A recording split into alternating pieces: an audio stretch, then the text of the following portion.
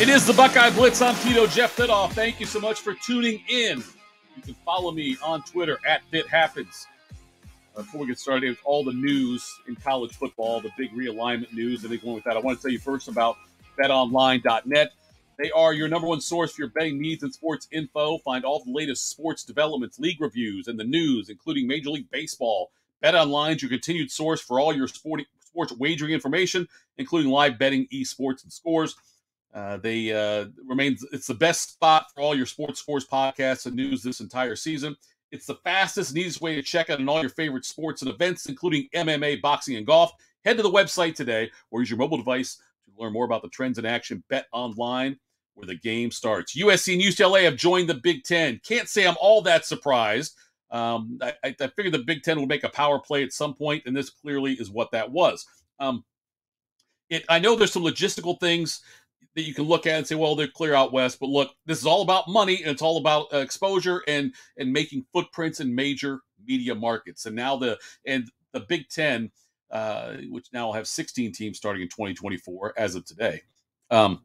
It's about being able to have that Los Angeles market, that West Coast television market, as part of the Big Ten network. USC and UCLA are going to make a lot more money by joining the Big Ten if they stayed in the Pac-12. From 2020 to 2021, in the Pac-12 with their media rights deals, teams got paid about $10 million less from the media rights deal than they did in 2020. So they had a big drop from 20 to 21.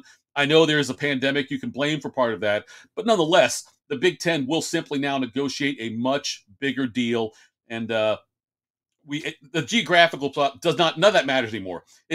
All these conferences anymore, they are not geography based. The Big Ten used to be just Midwest, and then they expanded out, and added Penn State, and then added Maryland and Rutgers. And they had Nebraska, which was a little further west, and then now they got USC and UCLA. None of this matters anymore. The SEC is adding Texas, which is a Southwest school, not a Southeastern Conference school. None of it matters. So we're going to end up with, I think the Big Ten will eventually get to 18, maybe 20 teams. Same thing with the SEC. And then there'll be a third conference, I believe, that'll be like everybody else that didn't get in on the first two big conferences. So I think Notre Dame's got to join the Big Ten. It makes too much sense for them. They are, by the time I think next year rolls around, the 2023 season, I believe there'll only be like 4 or 5 independent schools left in college football. Notre Dame being one of them, but like BYU is joining the Big 12. But there'll only be a handful of those. And it's going to be tough to schedule as these conferences get bigger. In the Big Ten, if you have an 18 or a 20-team conference, you get 16. You have to look at playing an additional conference game. It's going to be harder for USC or for Notre Dame to schedule schools like USC and some of the Big Ten schools they've always done. They've always scheduled, only because there'll be less opportunities for people to schedule these games. Notre Dame needs to join a conference, and the Big Ten makes the most sense. If I had to wager a guess, I think Notre Dame does join the Big Ten. I think that Clemson, Florida State, and Miami join the SEC. And then I think maybe Oregon makes sense to the Big Ten, I think. Oregon probably makes a lot of sense doing that.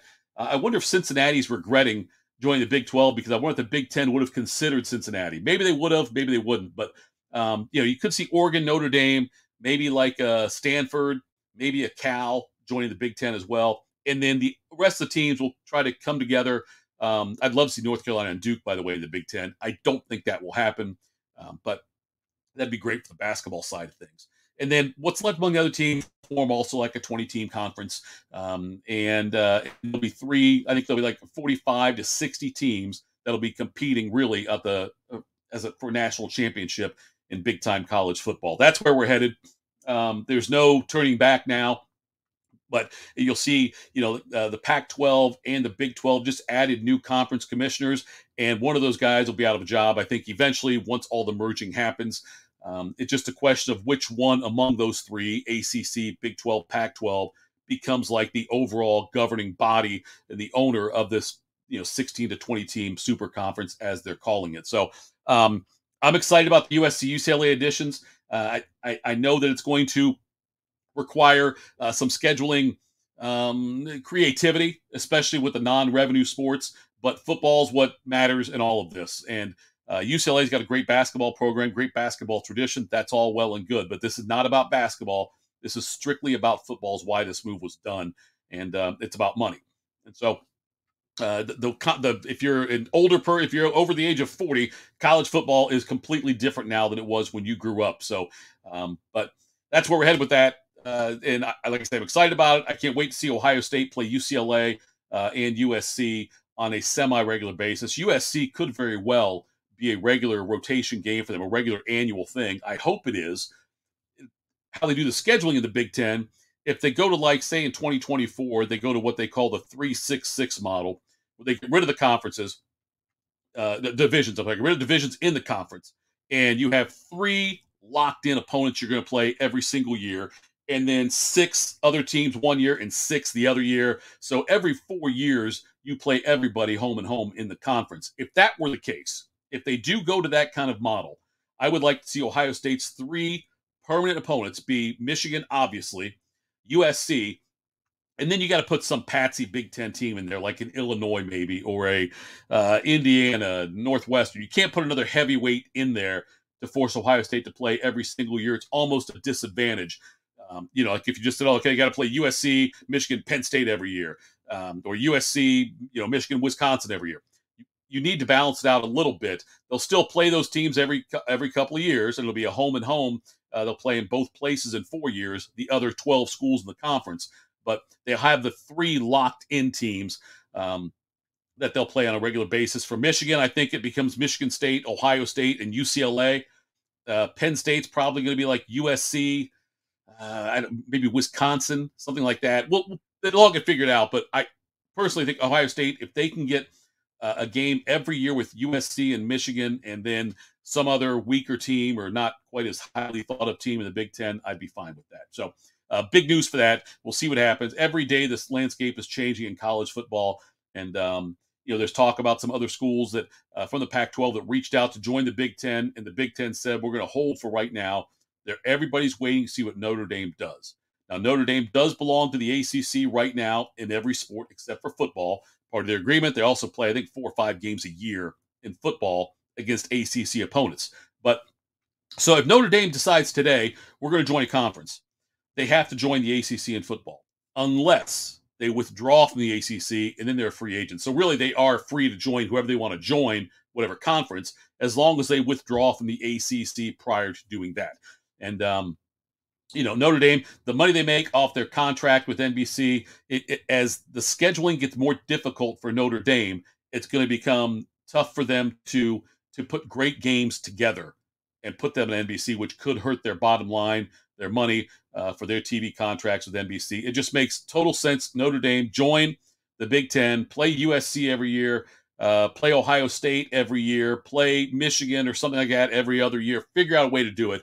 But that's where they're headed with that with Notre Dame. And once Notre Dame makes their decision, then you'll see more dominoes fall into place. But everyone right now, I know the Pac-12 and Big 12 are talking about merging, but really there's Pac-12 teams probably on hold right now with the Big Ten, as the Big Ten saying, let's see what happens next. But kudos to the Big Ten for having the foresight to add these schools now, because you don't want to be the conference that gets left out of all of this and loses all your teams. But also, other news, Calvin Simpson Hunt, who's a 4-star from the 2023 class.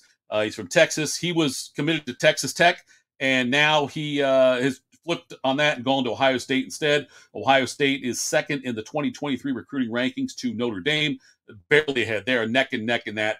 Also, Jayshawn Tate, the former Ohio State basketball player, who I never thought would be a great NBA player. I thought he might be, but never thought he'd be really have much of a career. Well, it came out last week. The Rockets picked up their option on him. It was a $1.8 million option, which essentially gave them time to negotiate if they wanted to. And they did negotiate a new deal. Jayshawn Tate now, he averaged, he's 26 years old, by the way, played in 78 games, started 77 last year, averaged almost 12 points, 5.5 rebounds, and 3 assists a game, roughly. And he just signed a 3-year, $22 million extension with the Houston Rockets. So good for Jayshawn Tate there, and love seeing Buckeyes do well in the NBA and get paid there also. One other thing to think about, too, Arch Manning signed with the Texas Longhorns. He's going to go there as part of the class of 2023. You got Quinn Ewers there, the quarterback already was the number one in the 2021 class. And Ewers came to Ohio State for a hot minute and then transferred to Texas. He'll likely be the starter. So he's a starter. This is his second year of college football, probably. I'm sorry, he'll probably be the starter. And this is second year, really, of college football. And then 2023, Arch Manning arrives on the scene, and we'll see what happens there if there's a log jam. But the thing to look at, though, is 2025. That would be Arch Manning's third year of college football. And you've got to play 3 years or be 3 years removed from graduating in high school before you go to the NFL or before you're eligible for the NFL draft. And in 2025, Arch Manning's third year, Texas and Arch Manning would be coming to Columbus to take on Ohio State's 2024 top recruit, Dylan Raiola, the quarterback there. So looking forward to that if that all comes to fruition. I know contracts could get ripped up, and because of new conference realignments, you could see schedules get changed a little bit. But I hope this sticks with, sticks on the schedule. Seeing the Buckeyes host Texas and seeing an Arch Manning, Dylan Raiola type matchup, the hype would be incredible, and hope that happens. So we'll talk more. We got to talk about Ohio State basketball news that came out. We'll get on that also for the next podcast. But this has been the Buckeye Blitz. I am Tito Jeff Thidoff, and again, you can follow me on Thid Happens on Twitter. Give me a follow there, and we'll get the latest news, and we'll be back again to talk about Ohio State basketball. Thanks for tuning in. Have a great day.